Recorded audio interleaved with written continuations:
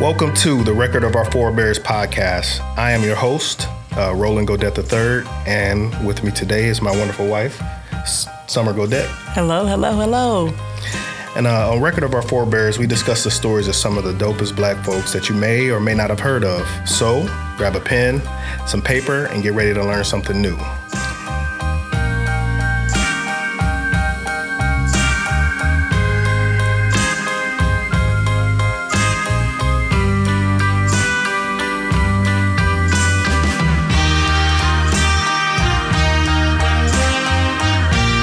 This is episode number 3, and today we're going to bring to you Medgar Evers and Monica. All right. So we're going to talk about Medgar Evers, and one of the things that... So one of my favorite scriptures is Colossians 3:23. Colossians 3:23 says, "Whatever you do, work heartily as for the Lord and not for men." And 24, knowing that from the Lord you will receive an inheritance as your reward. You are serving the Lord Christ. I think that those two verses kind of describe Medgar Evers, his short life, his very short life. He was 37 when he died. I'm 38. So at this point, like, he's your age. I'm a year older than him. Like, he lived a very short life, but he did a lot. And the work that he did was foundationally connected to his faith and how he was raised by his parents. Yes. So Medgar Wiley Evers was born in Decatur, Mississippi on July 2nd, 1925 to James and Jessie Evers. His family, his parents, they were really strong proponents of education. They made sure their children attended school for the full term. Like, they weren't going to allow them to miss school to help around the house. They were like, we got work. We'll make sure you guys have everything you need. Y'all go to school.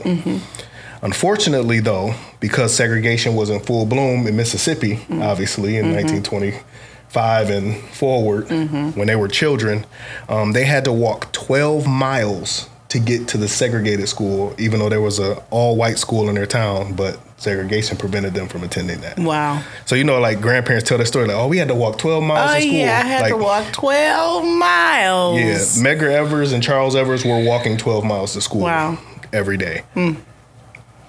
But they also grew up in a household where their parents prayed daily and they attended church regularly. And the convictions that Medgar Evers developed from his relationship with God, that was like the foundation of why he believed in equality for everyone. Okay. So in 1943, Medgar Evers joined the Army, the United States Army, served in the European theater of World War II. He actually was on the ground around D-Day.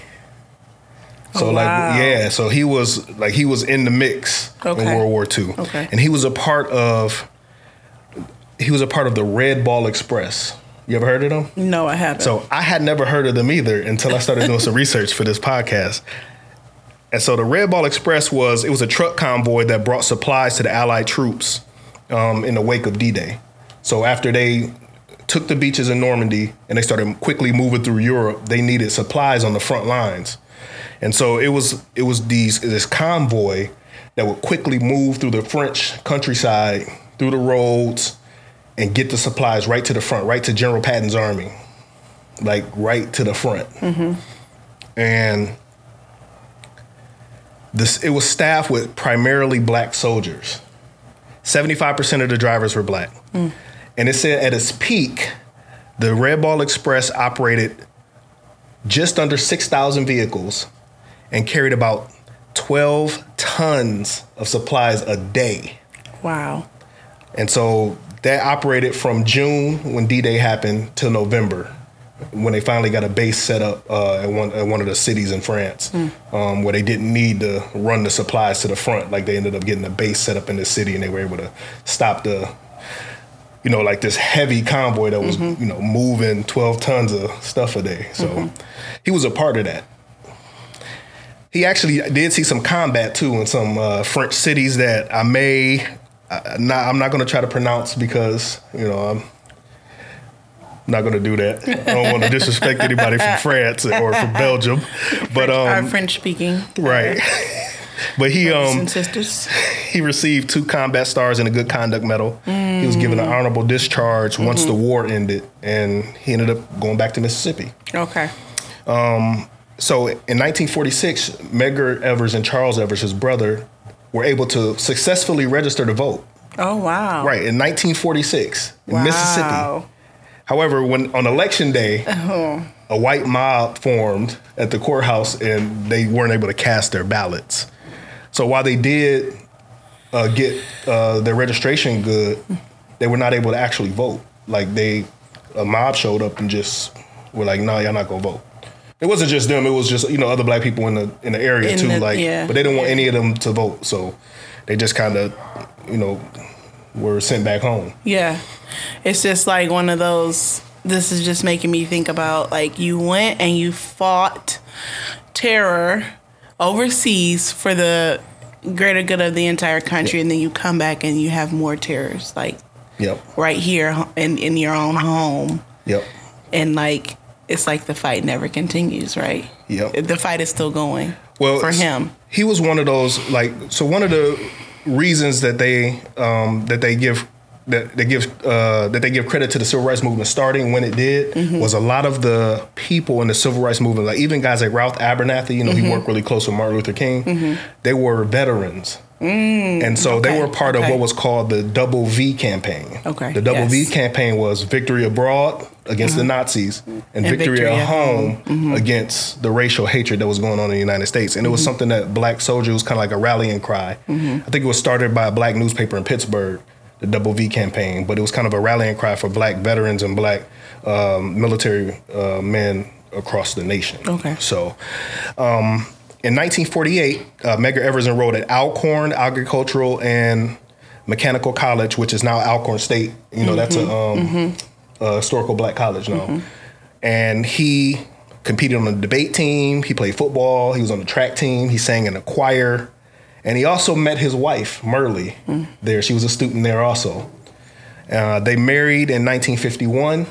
I think they met in 1950. They married just about a year later, Christmas Eve, 1951. And they ended up having 3 children together, Daryl, Raina, and James Evers. He ended up graduating in 1952 with a degree in business administration, and they moved to a city in Mississippi called Mound Bayou. Okay. So the Mound Bayou is a kind of a special town. Mound Bayou was started by a man who was a formerly enslaved man in 1887. Okay. It was an all-black town in Mississippi. Wow. Everything about the town was black. All the churches were black. All the businesses were black. And they were able to just keep the money in the town, and they were able to thrive in Mississippi. Like thinking about it, the way I would describe it, would be like an island of freedom for black people in the middle of an ocean of hate. Okay. And that's how the town was. And he ended up working for an insurance company for the town, a black-owned insurance company that sold insurance, to black people in Mississippi, mostly in Mound Bayou, but through other places in Mississippi. Okay. But he was doing civil rights stuff even there regionally in his area. And he was a president of a group called the Regional Council of Negro Leadership. And they were just in the Mound Bayou area. And he helped organize some boycotts against some gas stations around the town that were white-owned, but it prevented black people from using their restrooms. Oh, wow. And so he organized some boycotts, like, we're not going to give you our business, if you're not going to let us use the facilities, like citizens of the state. In 1954, the Supreme Court ruled that segregated public schools was unconstitutional. We know that, Brown versus Board of Education. Yes. Once that happened, Medgar Evers decided he wanted to apply to law school at the University of Mississippi. He was denied because he was black. But the NAACP, which stands for the National Association for the Advancement of Colored People, NAACP took notice of Evers and saw his work that he was doing in his area, and they were intrigued by him, and they eventually gave him a job as the field secretary of Mississippi, the first field secretary of Mississippi. Mississippi was the state that the NAACP, out of all the success that they had, they never could get a stronghold of Mississippi. The Mississippi was so resistant to any type of freedom for black people. But Medgar Evers became the first field secretary. So the field secretary was a job that he organized boycotts. He would set up like new chapters throughout the state, make sure that members of the NAACP, making sure that they would continue to be members, to encourage them, because they were getting threatened and beaten and all kinds of stuff. And he would be the one to kind of be the face of the national NAACP to the local chapters. Another thing that he did was also he investigated instances of police brutality, murder, like murders that were happening in Mississippi that were kind of suspect, voter discrimination, economic intimidation,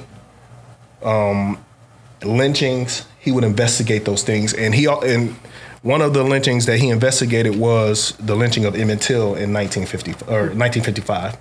So Emmett Till was a 14-year-old boy who was lynched in a city called Money, Mississippi, a small town, like 300 people. And we just saw the movie about it, and they had Medgar Evers play a small role in that. But he helped to investigate and actually gather some witnesses that were afraid to come forward because of the repercussions, being in Mississippi and, testifying against a white man, against two white men in court. But he was able to convince at least one man to come forward and testify. So because of his activism, though, he was under constant threat of violence. Like he was getting threats. People were threatening him to his face. He was getting letters at his home. And he was just under a constant threat of violence to the point where he would teach his children the difference between the sound of a car backfiring and guns. And he would basically, they would do drills in the house. He would say, okay, now you hear a gunshot, what do you do? And they would say, all right, Daddy, we get on the floor and we crawl to the bathroom and we get in the tub. And we stay there until, you or Mom come to get us. And he taught his kids this because of the threat of violence. I couldn't imagine having to do that with my own children, man. And just the complexity of it all. Like, would they listen to me? Would they sit still long enough to not ask questions and to just if we ever had to do this, would they listen and would they go and, try and save themselves? Would they remember it? Would they remember it? Because it's one thing to do a drill. It's another thing when bullets are, for lack of a better term, bullets are flying. Yes, and you're expecting children to be able to recall and understand the severity of what's going on and what you're asking them to do. Absolutely. Right? Well, I was in the Marine Corps. It's hard for grown men when bullets are flying to remember training. So I couldn't imagine expecting your children. Yes, to be able to do it. Wow. So yeah, unfortunately, his children would they will be tested to see if they did remember this, because just after midnight on the 12th of June in 1963, Medgar Evers was arriving home from a strategy meeting at a local Baptist church. And when he got out of his car in his driveway, he was shot in the back with a high-power rifle. His children were in the house with his wife. They heard the shot. They went to the bathroom. They got in the tub.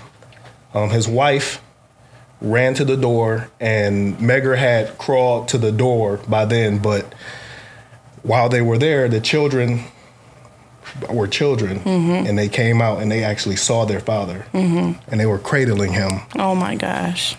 So neighbors came out and they were able to get him into the car to take him to a local hospital, University Medical Center. Okay. He was denied entry because he was black. Wow. Until they explained who he was. This is Medgar Evers. And they let him in, but he ended up dying about a little less than an hour after being there. The bullet had went through his heart. They weren't going to be able to save him. Yeah, they weren't. But this is our veteran. This is a D-Day veteran. Yeah. So he survives D-Day. He survives the Nazi to come home. and be assassinated, be murdered. Yeah. And because of his fight for equality for Americans. And the thing that makes it worse is the man who killed him was also a veteran. The man who killed him was a Marine named Byron De La Beckwith. Okay. So you survive enemies in Europe during the worst war in the history of mankind. You make it home to be killed by another veteran who was in the military at the same time and actually fought in the Pacific theater of the same war that you fought in Europe. He was fighting in the Pacific, and that's the one that kills you. Yeah, so after he was killed, there was a march. About 5,000 people marched to the funeral home where he was. And the people who marched with him, Martin Luther King was one of the people who led the march. Oh, wow. Yeah, so... Of course, the Mississippi police showed up to the march, the nonviolent march, by the way, with riot gear and rifles and stuff, and trying to intimidate the people. But they weren't intimidated. They went on their way, stayed nonviolent, didn't sink down to the level of being violent with the Mississippi police. So they had a funeral for him on June 15th, 3 days after he was killed in Jackson, Mississippi. And 4 days later, he was buried with full military honors in Arlington Cemetery. Okay. So a few days after he was killed, on June 21st, 1963, the police arrested Byron De La Beckwith. Okay. They found that he was part of like a white citizens council, which was like a racist group of people. Like essentially, they would use like economic threats mostly to try to prevent black people from voting or participating in in politics in their area. He was also a member of the KKK, which didn't use economic threats. They used physical violence, obviously. Okay. So kind of two sides of the same coin, two sides of the same racist coin. You got like the economic threats, like they felt like, well, we're too good. We're not going to do anything violent because we're too good for that. But then still, the KKK was the violent side of that same coin. Yeah, still two domestic terrorist groups. Right. He was a member of those organizations. Yeah. So he was a member of both of those. And like I said, he was a former U.S. Marine. He was charged with the murder because there was just, it was his rifle. It was clear that he did it. But he had two trials in 1964 that ended in hung juries. All the juries were white men, and they wouldn't convict him. Wow. He was not convicted until 1994. Wow. How did that happen? What kind of case? What happened there? So in the 90s, Byron De La Beckwith, like you would assume that, okay, he didn't get convicted in 1964. He would lay low, but he wasn't. He was a criminal. He was in jail for a lot of those years. So it wasn't like he was free for 30 years. Yes, he was in jail for a lot of those years. Okay. While in jail, he bragged to inmates that he was the one who killed Medgar Evers and got away with it. Okay.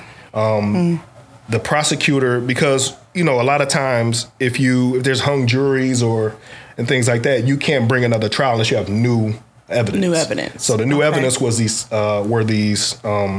confessions, these jailhouse confessions he was making to all these other people he was in jail with, his cellmates. And so a new prosecutor came and he was able to get a conviction. This time the jury was 8 black men and 4, I think 2 white women and 2 white men. Yeah. Okay. So more so of a jury of your peers. See, in the 50s or in the 60s when the trial was going on, black people couldn't vote. And if you don't vote, if you're not registered to vote, you can't be on the jury. You're not called for jury duty. Right. So by the 90s, though, a lot of more black people were able to register. A lot of that intimidation at the polls was gone. And so because of that, the jury was able to be, a more equal jury was able to be selected. He ended up getting convicted. February 1994, life in prison. But he ended up dying in prison in 2001 of the illness. Okay. Yeah. So, Medgar Evers is one of my heroes. Like, especially like, when we're recording this now, it's a couple of days before Veterans Day. And Medgar Evers is definitely a veteran that should be honored, particularly in the United States. We love to honor our veterans, and I'm with that because obviously me being a veteran, But a lot of times we focus on like these generals, and we focus on guys like Dwight Eisenhower, who's a president and a general, and he deserves to be honored, obviously. But we forget about, like, there were people who didn't just fight Nazis, but they fought abroad, or didn't just fight abroad, but they fought the same battles for freedom here in our country, and I feel like those people should be honored too. So definitely, yeah, wow. Yeah, but I learned a lot. Like the Red Ball Express, that's crazy. I knew nothing about that. No, I didn't even. I never. I don't know why it doesn't ring a bell. I guess I wasn't taught it. And yeah, no. I mean, I don't know it. I was in the military. We learned military history in the military, and we weren't taught that. So, wow, unbelievable. Well, definitely a great, person to. I would say even maybe read more about. And I'm hoping that everyone is not just taking our word for these stories and this information, just this record that we're sharing, but to go and to dig deeper and to learn more about these individuals. Absolutely. Wow, just amazing. Well, I'm on this roll with sharing about early Christians, like early African and Black Christians, and since I like this train, I'm going to carry on. And I want to share about someone who I learned about through someone else, and I'll share his name. But this person is known by many as Saint Monica. And so Monica, I'll take a step back and I'll say this. Many Christians may be familiar with her son. Okay. Her son is known as Augustine or Augustine, St. Augustine.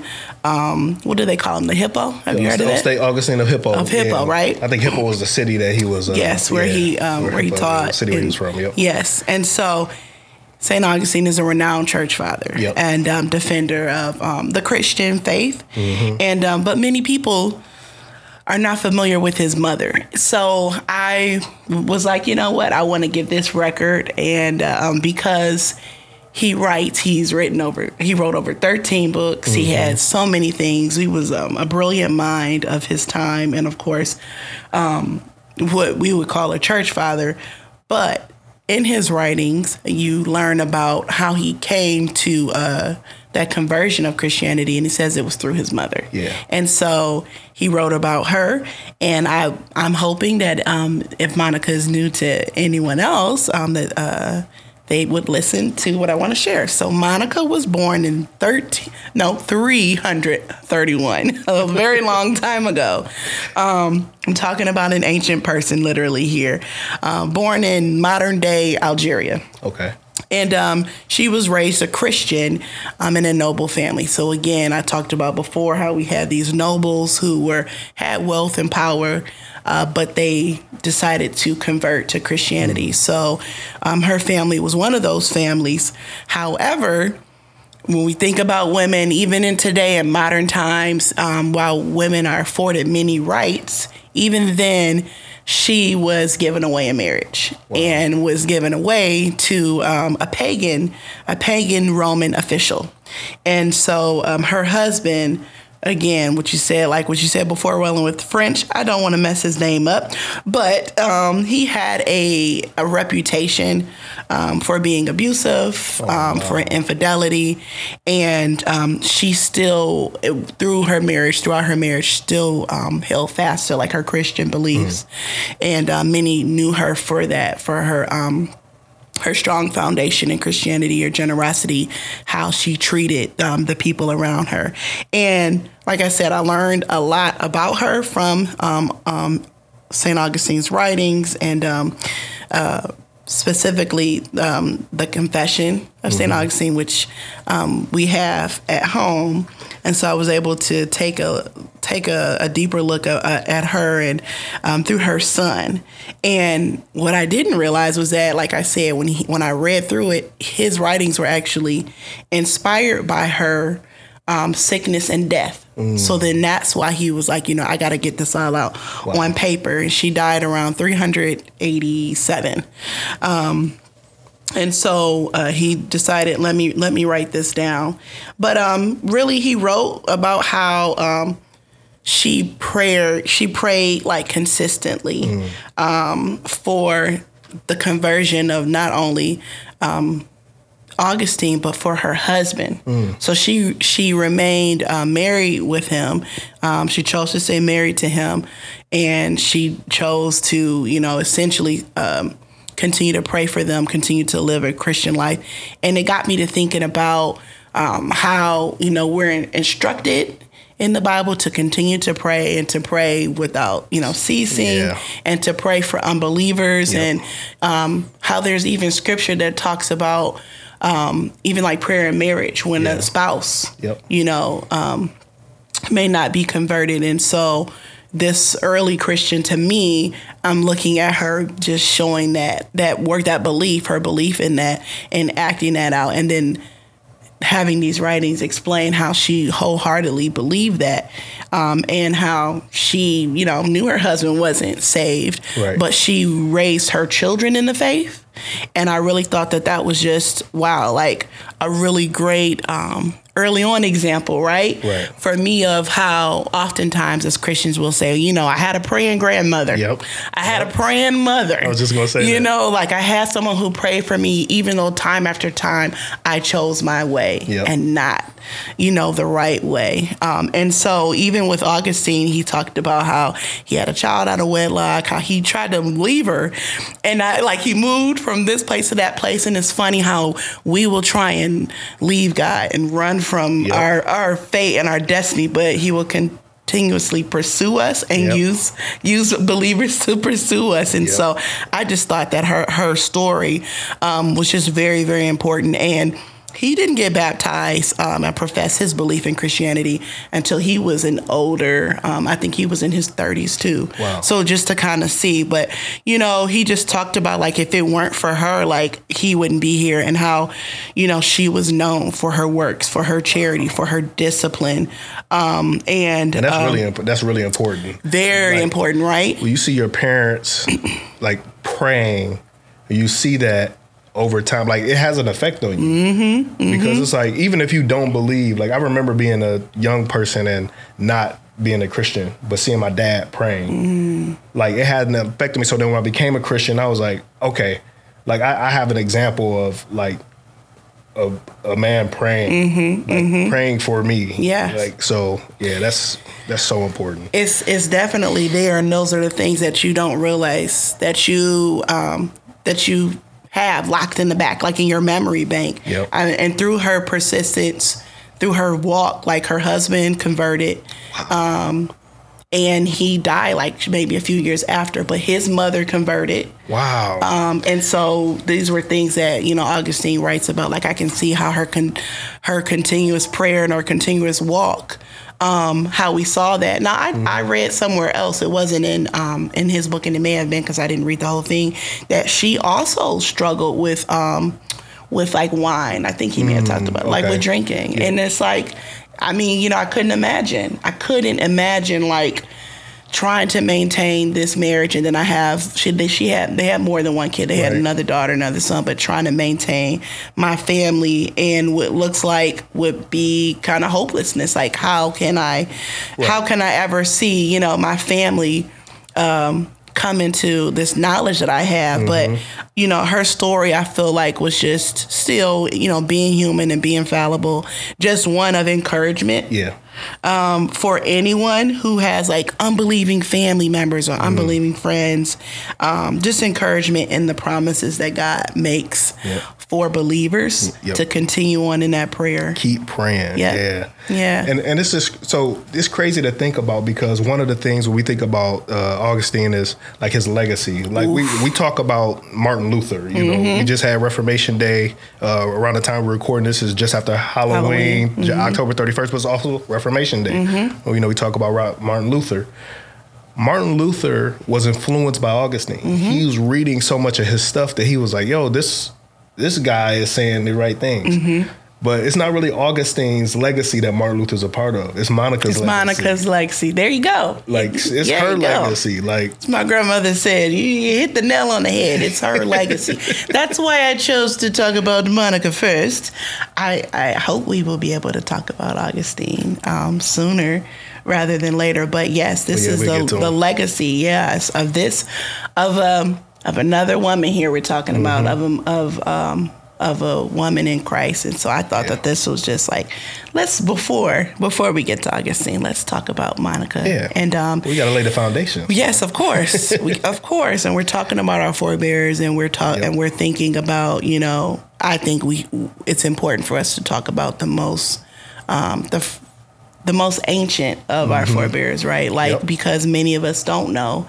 And this is a history that we all can celebrate, especially if we're looking at the bigger picture. Now we're looking at a tiny piece, but then when we pull out from the picture and we see the frame and we recognize that everyone who's in the body can take part and celebrate in this mother, from the church. And she too, just like Perpetua and Felicity, they have days that they're recognized in Lutheran church and that religion, and like in these different churches, like you said, Martin Luther, who really held fast to Augustine until his breaking down of the theology and what we hold fast in for Western Christians and things like that. But yeah, I just wanted to share Monica, so look up more on her as well.